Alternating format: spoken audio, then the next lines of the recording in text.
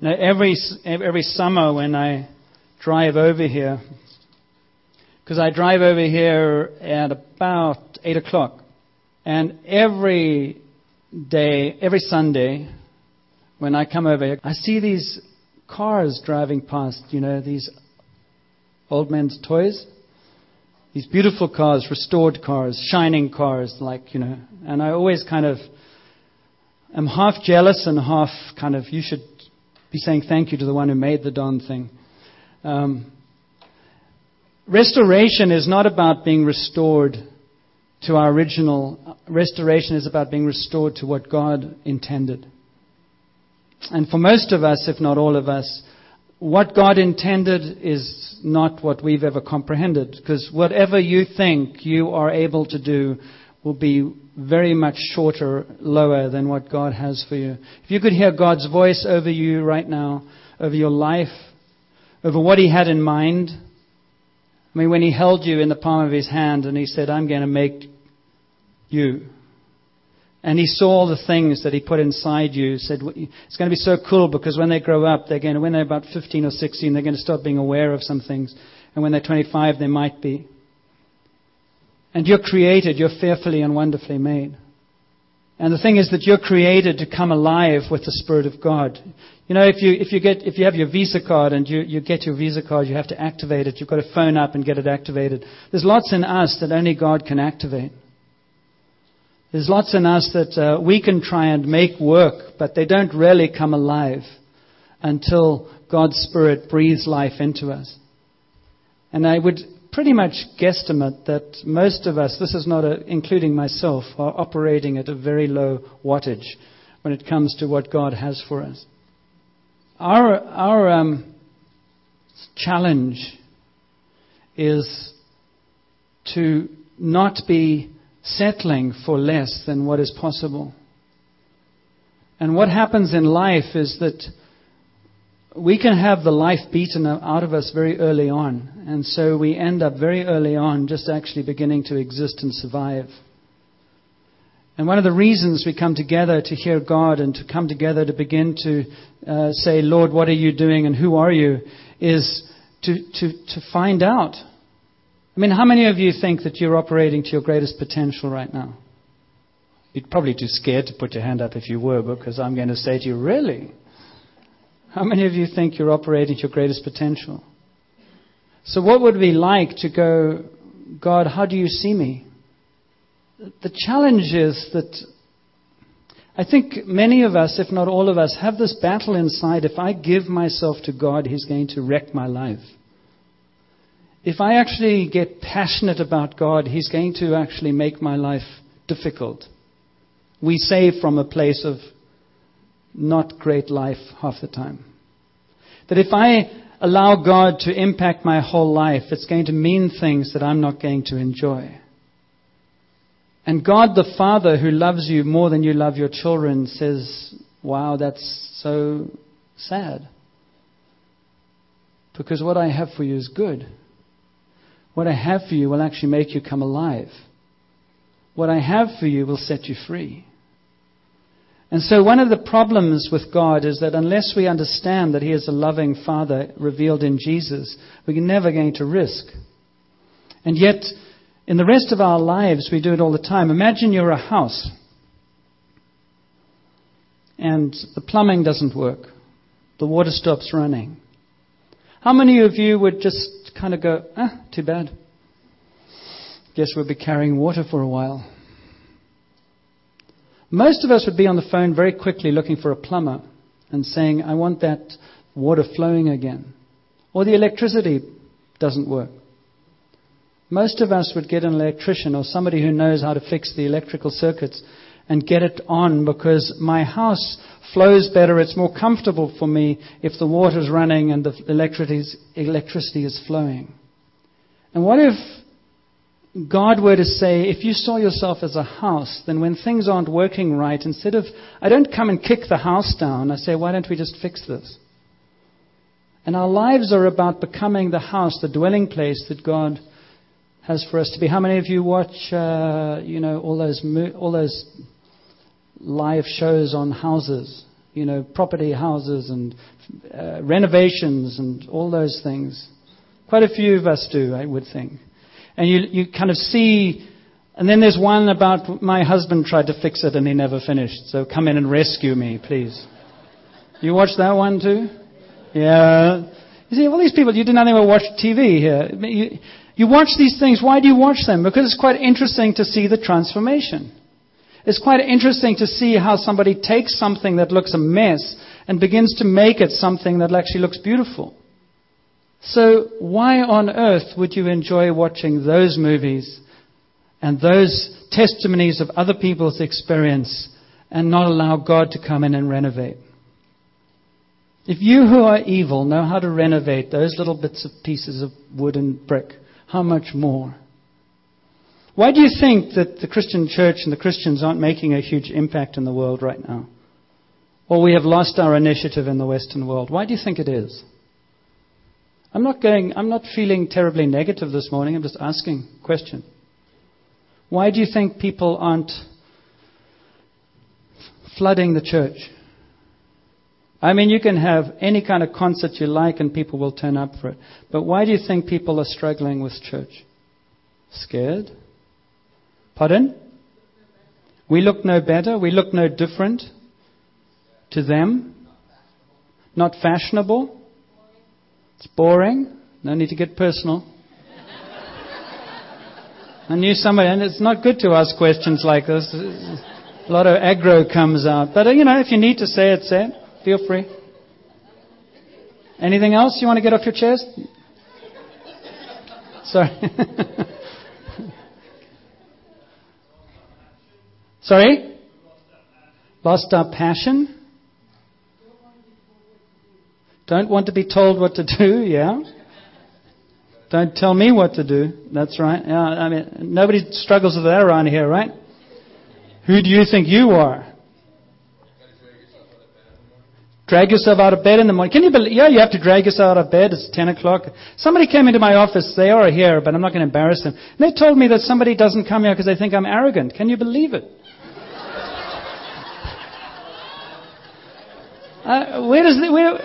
What's that about? The trouble is you're all laughing because you agree with them. This is... Shoot. What do I do about that? Help me. Funny thing is, if you believe in something and you say it, you can be passionate or you can be arrogant. If you don't believe in anything, you're compassionate. The bottom line is I'm a visual aid to encourage you. I'm not perfect and I've got all kinds of issues. All right? So there's lots of room for you on the podium. Because ultimately, what we're meant to be doing is saying, but God. And I don't want you to feel discouraged this morning. I actually want you to feel hungry and thirsty. I don't want you to feel condemned because you're not... I mean, I could give this sermon maybe 25 years ago. It would have been this way, But this should. But, God has a way of dealing with us. Because that's not going to work. What's going to work is, what would it be like for you to have an impact on the world around you that brings life to that world? What would it be like if your presence caused people to go, there must be a God? That's really what I want to think. Because there are people, that guy on the treadmill lit up somebody's life just by the way he kind of grooved on a rolling mat where everybody else does this. What would it be like if you could have the creativity or the presence to just do something that is different, and you don't even do it because you're showing off, you do it because you're being you. And you do it because something is inside you. Or those German students who go in, go up to this homeless man and, can I borrow your bucket? We're going to help you collect some money. And we're just going to very inobtrusively, in a sense, get alongside you, play a song, and you can have the money. Now, yes, they're not saving the man, but they're making an impact. And the fact that they even thought about it to do that says something. And I bet you they got just as blessed doing it as that man got. What was that all about? But somebody noticed him and somebody actually blessed him. What would it be like if our minds and our hearts were open to the world around us? Our minds and our hearts were actually looking out for ways to help somebody else rather than what is so often the mindset of it's me, me, me, me. All my prayers are about me. All my issues are about me. All my things are about help me, Lord, help me. That is an awfully small world. The thing is that to follow Jesus and to have the life that changes people's lives and gets them to come and it's the fountain out there, which is our memorial for God's being so good to us for the first 5 years. Somebody keeps, I think it might be Reg, but I just keeps putting stones on it to keep it really smooth. But part of the point of this thing is to make it, the bubbling sound is nice. So we keep it low but have the bubbling sound. The bubbling sound is important. That is also, that thing has to be fed with water, but it has to be on all the time because that's the prophetic nature of that fountain. Now water, I get out of the tap and I put it in there. Water doesn't have... Imagine we just put it in there and we said, this is a lovely fountain. And you go, well, there's no fountain. The water's in the bottom. What makes it a fountain is a pump in the water that actually energizes that water and pushes it up. And then it becomes a testimony of something else. Because when I first saw that at Buckerfields in Parksville, it was sitting at the door and water was flowing. And I just absolutely, as I saw it, I said, it's the Holy Spirit. Just the welling up, flowing out. And it was 3 months later, because I thought, we can't afford it. When David came here, that it just seemed to connect, and so we got the last one, and that's it. It's a testimony to God's presence and power. The water doesn't have the ability to be a fountain. It has the ability to contain a pump that transforms it into something it couldn't be on its own. That's exactly the same as Jesus living in us. Can you tell the difference between a fountain that is flowing and a fountain that isn't? Very difficult question. Can you tell the difference? Can you tell the difference between, as the summer goes on, trees that are fruit-bearing and those that are not fruit-bearing? This is not difficult. Can you tell the difference between a vine that is bearing grapes and a vine that isn't bearing grapes? You see, I think we make life very complicated. God is not complicated. He's very, very simple. He says, I am a gardener and I tend my garden. If there are branches that do not bear fruit, I cut them off and burn them. And I tend to the ones that bear fruit. So people that impact the world are fruit-bearing. Because a vine and the branches do not hold fruit for themselves. They don't self-eat, self-absorb. The fruit they have is for others to eat. Last fall, 2 bears came into our garden and ate all the fruit in one night. They smelt it. They climbed over the fence. It was meant to keep them out. The fragrance of the fruit got their attention. What's in you? What's your fragrance? What's your fruit-bearing capacity?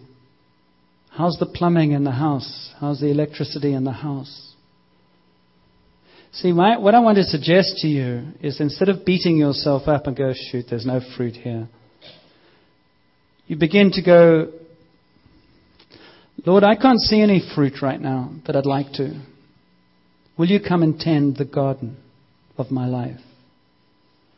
Lord, I feel like water that's sitting at the bottom of that fountain.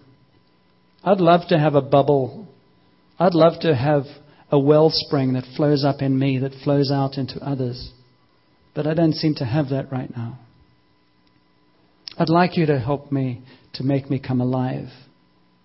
You see, the issue of life is really God just saying, if you'll let me, I will. But you need to ask me because I respect you. And so that's why Jesus, this is a long preamble to Matthew where he says, you are the salt of the earth. If the salt loses its saltiness, how can it be made salty again? It is no longer good for anything except to be thrown out and trampled underfoot. Some of us feel like that. We feel like we've been thrown out and trampled underfoot. You are the light of the world. A town built on a hill cannot be hidden. Neither do people light a lamp and put it under a bowl. Instead, they put it on its stand, and it gives light to everyone in the house. In the same way, let your light shine before others, that they may see your good deeds and glorify your Father in heaven.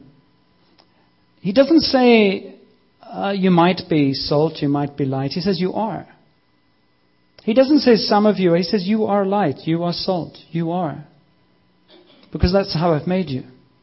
So if you're not being salty and your light isn't being seen, it's not because I'm not making you that way. It's because something's got covered, something's got tasteless, and you might need restoration. There's nothing as sad or worthless as somebody who's meant to be a light looking for meaning in other places. Somebody who's meant to be salty, trying to justify how lack of salt is actually part of life. Jesus said, love one another as I have loved you. If you want the pump to activate the water that is your spirit and your life, it's really simple. There's nothing for you to do, really. The secret for your life to become one that is light and is salty is just let Jesus close to you and be close to Him. And that sounds like, very sweet, but it's true. You see, as Jesus comes close to you, the thing that He first says is, I like you and I love you and I delight in you. And if I asked everybody one by one to come up here and talk about the love of God for them, I would think maybe some could, but I think a lot of us would be a little awkward. I know I used to be very awkward. Because it doesn't really feel true. But Jesus said, as I have loved you, so you will love others. So whatever's been poured into you is what will pour out. Whatever you've received is the measure to which you will give. I mean, the reason that I can share with you now about the love of God and the grace of God is because of the testimony of my life. Of my rebellion, my anger, my frustration. You've heard it 1,000 times, but wrestling with it until something breaks and you get restored. And so the things that get in the way are the clues as to how to move forward, which is instead of defending them, starting to just say, show me how to get rid of this. Show me how to work with this. Does that make sense to you? Yeah. Instead of trying to defend ourselves, we just actually start working with what we have and allow Him to work in us and through us. And you go, well, how do you do that? And I said, well, just live life. And I've got a passage for you to read so that you could actually check it off. Because life is where God works. And people are through the people He works through. Go to Romans 12. There is a long list of what it looks like to be salty and light-bearing. I'm not going to go through this in great depth. I just want to alert you to it if you'd like to look at it sometime. Because I think the reason why people are not impacted by those who call themselves Christians is because Christians without power, what do? Christians without power tend to argue, they tend to judge, they tend to point fingers, they tend to be self-righteous. All defensive postures. They tend to blame the world for not being in the church. The world is so bad.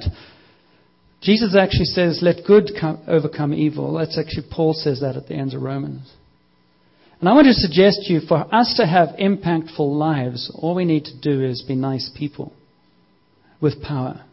So, Paul says in chapter 12, he says, do not conform to the pattern of this world, but be transformed by the renewing of your mind, which is about start to think differently. I love Graham Cook's statement that says, if you don't like the last thought you had, have another one. If you don't like the way you think, well, think something else then. We are not victims. That's one of the basic tenets of Christianity. You're no longer a victim. You're set free. You're no longer a slave. That means you can actually rise up. That means it doesn't have to stay the same. The issue comes that your will still is in play. So you still have a choice of what to do. And then he says this, "For by the grace given me, I say to every one of you, do not think of yourself more highly than you ought, but rather think of yourself with sober judgment, in accordance with the faith God has distributed to each of you. Just as each of us has one body with many members, and these members do not all have the same function, so in Christ we, though many, form one body. Each member belongs to all the others." There's a clue. Don't think of yourself in isolation. It's not just me independent. If you do, you will die. Think of yourself in the context of family. Think of yourself in the context of a community. Be part of that community. If you just come to church on Sunday, you will not have community. Jericho Road's mandate is not to meet on Sunday morning. Jericho Road's mandate is to be a community every day of the week. Jericho Road's mandate is to love each other when most of us are unbearable. Jericho Road's mandate is to care about one another.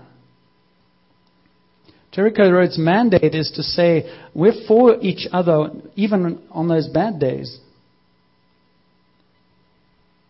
Because the way that God is going to work in our lives, the way God is going to transform us is through the relationships that are formed as we travel on this journey called life.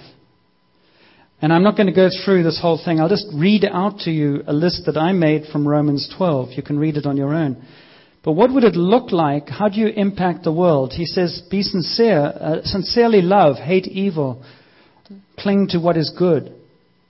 Be devoted to one another and honor one another. Honor one another means I'm going to think the best of you, even when what you're doing is wrong or I think it's wrong. I'm going to take the trouble to find out in order that I could understand what has been happening. Honoring is giving each other the benefit of the doubt. Honoring is not saying everything's okay, but it's at least finding out. I wish more people would come into my office and say, "John, I think you're arrogant." And I'd say, "Nice to meet you." Because behind all of our exteriors are stories and imperfections that God is working on. And the way that He begins to transform us is as we begin to talk about it, as we begin to share about it, as we begin to own our stuff. I have no vested interest in trying to be arrogant. It's a gift. But I have no vested interest in staying miserably arrogant or offending somebody with arrogance. Why would I? I want God to refine that. I don't know what it looks like refined. What does it look like refined? But we can help me. Thank you. So there's an element of what am I going to do? Am I going to run away and hide because sometimes that's what comes out? Or another one that Cheryl loves to tell me about is sarcasm. I don't understand that one either. I just think it's humor. I'm just sharing you my sort of issues. Do I therefore say I can't ever stand up here again because I'm going to let it slip and then it's all going to go to hell in a handbasket? You'd like that maybe, but no, it's basically, no, I'm a work in progress. But no, it's not always. Bob, if you want to come up, we'll talk about that. I'll take you on. You see, what you see isn't what you get. What you see is some of what you get. Sometimes it's my defensiveness, or sometimes it's my insecurity. Sometimes your silence is that. Sometimes your silence is arrogant. We could have lots of things. All I'm saying is it's in the journey that the transformation takes place. Because you know what? If you were here 20 years ago, some of you can bear witness to that. I think I was worse. What did you say? Not much? No, that's projection. That's something else. Roger. You think you're safe if you shout out in the crowd. But, you know, because we can get to that place where it's possible to put each of us under scrutiny and we'd never do anything. For the fear of what we don't do right overpowering. But at the end of the day, we want to be a community where you go, no, I want to try. I started playing the piano. And so when we started this morning, I said to Randy, look, I'll just try, but I might not do much. We'll see. And I was quite comfortable with him saying, hey, John, your rhythm is terrible. Don't do it. So it's just starting somewhere. And so there's an element of Put yourself out there in different things. And let God begin to work in you and release things in you and build you. We need one another. The people I see grow, the people I see making a difference are the ones who are in community. The ones who are on their own, they stay stuck forever. The ones who stay isolated very seldom grow. I'll tell you one way to recognize isolation. It's usually negativity and it's a big mouth. They have opinions about everything, but they never risk enough to get in the spotlight themselves. So I don't really pay much attention. If you know me, you'll say, if you ever come and tell me they said and they think, I just ignore you. I'm not interested. I couldn't care less. Because they anonymously are cowards. I have no respect for them. I have a lot of respect and time for anybody who's willing to say, how does this work? I'm struggling with this. I have no problem with that. I love that, actually. Really respect that. Because I know that as we work together, God begins to refine us. And then out of that refining, there comes life. Keep yourself spiritually alive. Be full of joyful hope. Be patient in affliction. Be faithful in prayer. Share with those in need. Be generous. Rejoice with others. Mourn with others. Live in harmony. Associate with anyone and everyone. Do not repay evil with evil. Overcome evil with good. Check out that list in Romans. You see, when Jesus came to this world and He said, apart from me, you can do nothing, He meant it. We cannot live the life of the love of Jesus, the forgiveness of Jesus, the power of Jesus without His Spirit. It's as simple as that. And what I'm trying to say to you this morning, very gently, is that it's really obvious when the well is being pumped by the Spirit of Jesus and when it's not. It's obvious by the fruit of your life. It's obvious by the attitude, and it's obvious by the way you turn up. It's obvious by the way you speak. It's obvious by the way things flow out of you. It's really, really obvious. The more you defend, the more you have opinions, the more you know, pump's broken. And instead of us coming under condemnation, it's far better to say, hey, I want that pump to, if that pump breaks, I'll go and get another one. And so I just pray this morning that God will raise up in us a desire for more. Because I want my life to count. I want my life to mean something. And I want my life to be used even while it's kind of in a mess, It's not about waiting for perfection. It's about saying, here I am, use me now. I say to people when you're praying for healing, I said, all God needs is a pair of grubby hands. If you're really thirsty, I could bring you a rusty bucket or a beautiful china glass. You wouldn't care. All you want is the water inside. One of the things I'm finishing, but let's finish with a bang, which is, ask Jesus to heal. One of the things you sometimes say jokingly in churches is, well, God doesn't have to turn up in church because He's never needed. So we have a sort of a deal, I guess, I have with God, which is I want you to be needed at every service we are. That's why we talk about healing. That's why we declare healing, because I can't heal anybody. I can't even heal myself, as you can see. But I also know that He can use any old rust bucket, which is me. So if you need healing, and I'm meaning in body, you've got pain. And I said to the Lord this morning, let's go after backs today. And I used to think that was so arrogant. Arrogant. Darn it, didn't mean to say that word. How can you just stand up and say God's going to heal backs today? How many of you think that's presumptuous? But if I read in the scriptures and it says Jesus commanded us to go and heal the sick. He didn't say when you feel like it. He didn't say pray for the sick. He said heal them. And then in my journey with the Lord, He says, I'm into a relationship with you. The reality is sometimes He says, I'll just lead you and you follow me. And other times I'll let you go. You run it. You go and do. See what you want to do on my behalf, and then I'll back you up. You see, He likes me. And He loves me. And He's incredibly proud of me standing here this morning. Because He knows where I was. And He goes, whoa, look at John. And he goes, where he was and what he did and the things he said to me. And now look, he's boasting about me. How cool is that? And I'm just using him as a little visual aid to encourage all the other people who just like him. Arrogant, opinionated, and stubborn. And nice. And kind. And gentle. And loving. Joyful. There is absolutely zero power in me. But if I declare healing on this place, God will heal. Just because he likes me.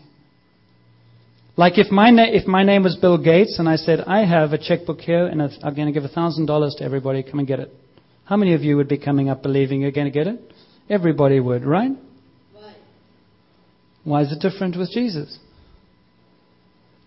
Whatever you want right now, I'll write the check for. What do you want? If you're an addict, do you want to get out of healing? Okay, I'll give you power to get out of healing. You're going to have to do the work, by the way. Don't think this is Meals on Wheels. You've got to buy into this. If you're feeling really despairing right now, I'll break that despair and give you joy. If you're feeling like you have no direction in your life, I'll give you direction. If you feel like there's no fruit in your life, come to me and watch me tend your life, and I'll release fruit in you. There's a couple of conditions, which is stay within the community, search me out, and watch what happens. What do you want? So if you want something from Jesus this morning, if you want something to bubble up inside you because you want to impact the world, you stand up and we're just going to ask him to release it. Because I can't do it, but he can. If you want to be an old cracked pot and miserable, then just stay seated and we'll leave you be. By your fruit you will be known, and by your attitude you will be known. So everything's in the light. Just put out your hands. This is not manipulation. It's just getting you to do something and just receive from Jesus. Father, I just declare over this community right now your presence, your life, your love, your passion. If you're standing for healing, I speak healing over you in the name of Jesus Christ. If you're standing because you're in pain, I break that pain in the name of Jesus, and I command pain to loosen you. Pain no more. I curse pain in the name of Jesus. By the stripes of Jesus' cross, you are healed. And speak blessing over your body. And those of you with backaches and pains in your backs, in the name of Jesus, we speak restoration to those backs. Strength to those backs to rise up. Muscles to come into alignment. Vertebrae to come into alignment. The pelvis to come into alignment in the name of Jesus. Thank you, Father. And you don't have to struggle. You don't have to... there was a time where I would never dare do this. I'd be too insecure. I'd be too worried. But God said, John, you just got to bring people to my door. You don't have to do the answering. So that's what I do. I'm just a doorman now. I just bring you to Jesus. I just encourage you to ask from Him whatever you need. I just boast about His goodness and His kindness, and He likes you. And He's not going to give you stones if you ask for bread. So, Father, I pray that you give people a revelation of the love of Jesus right now. Just fill their hands with bread. Fill them with bread. Fill them with bread. Let them smell the bread of the Father. All that I have is yours, says the Father. All that I have is yours. You're not impoverished. You're not forgotten about. You're not abandoned. You're not left behind. Come into my heart. Come into my kingdom. Let me remind you again of my love for you. Because I want to use you to impact the world after I've impacted you and your world. I want to fill you with joy and hope and life. I want to fill you with healing and stories of my love that will just spill out of you while you're having a latte at Starbucks. What I'm asking of you is not hard work. This is life. You tell people of how you stood up one day in church and you got healed. And God the Father just says, it's just what I do. I'm alive. And I'm with you right now. So Father, I bless the work of your Spirit that's happening here right now. I bless your love. I bless your power. And I call up in people that fountain of living water. I call up in you your spirit to come alive. I call up in you a spirit that will be generous, will see the needs of others, will dance on the treadmill. In the name of Jesus, call you up to life. Don't let your circumstances rule your heart. Let your heart bring life to your circumstances. And then don't stay isolated. Father, I speak against isolation. I speak against being on one's own. And I just ask that you bring us into community. Bless what you're doing, Jesus. Thank you for your presence and your healing. Receive, receive, receive. Just say thank you to Jesus as I prepare for communion. Just say thank you to Him. Thank Him for what He's giving you. Be very specific about what you're receiving from Him. Because it says if you receive by faith, and faith is sometimes you don't feel anything, you're trusting in His promises. So maybe you need peace, or maybe you need money, maybe you need all kinds of things. Just thank Him that He's heard. Thank Him that He loves you, and thank Him that He's here. And thank Him that He's releasing things into you by His Spirit before you feel it. Some of you will feel it, and that'll be even better. But I don't feel much, so I've got to go by faith most of the time. But I bless you because I do know the Lord is present here now, and I do know He's releasing stuff, because even I can feel that. And He's giving you much more. You might ask for a few things. He's giving you a lot more, by the way. He's very generous. So He's giving you more than you could ask or imagine. So Father, I just bless your generosity. There's a big fountain in here flowing over. It's spilling over everyone. All the resources of heaven are yours. Healing is on His wings. Bless you, Lord. You are salt and you are light. And you're invited to come and share at this table, which is the banqueting table of Jesus. It's a tangible sign of our unity. It's a tangible sign of our need. It's a tangible sign of our fellowship with God the Father, Son, and Holy Spirit and one another.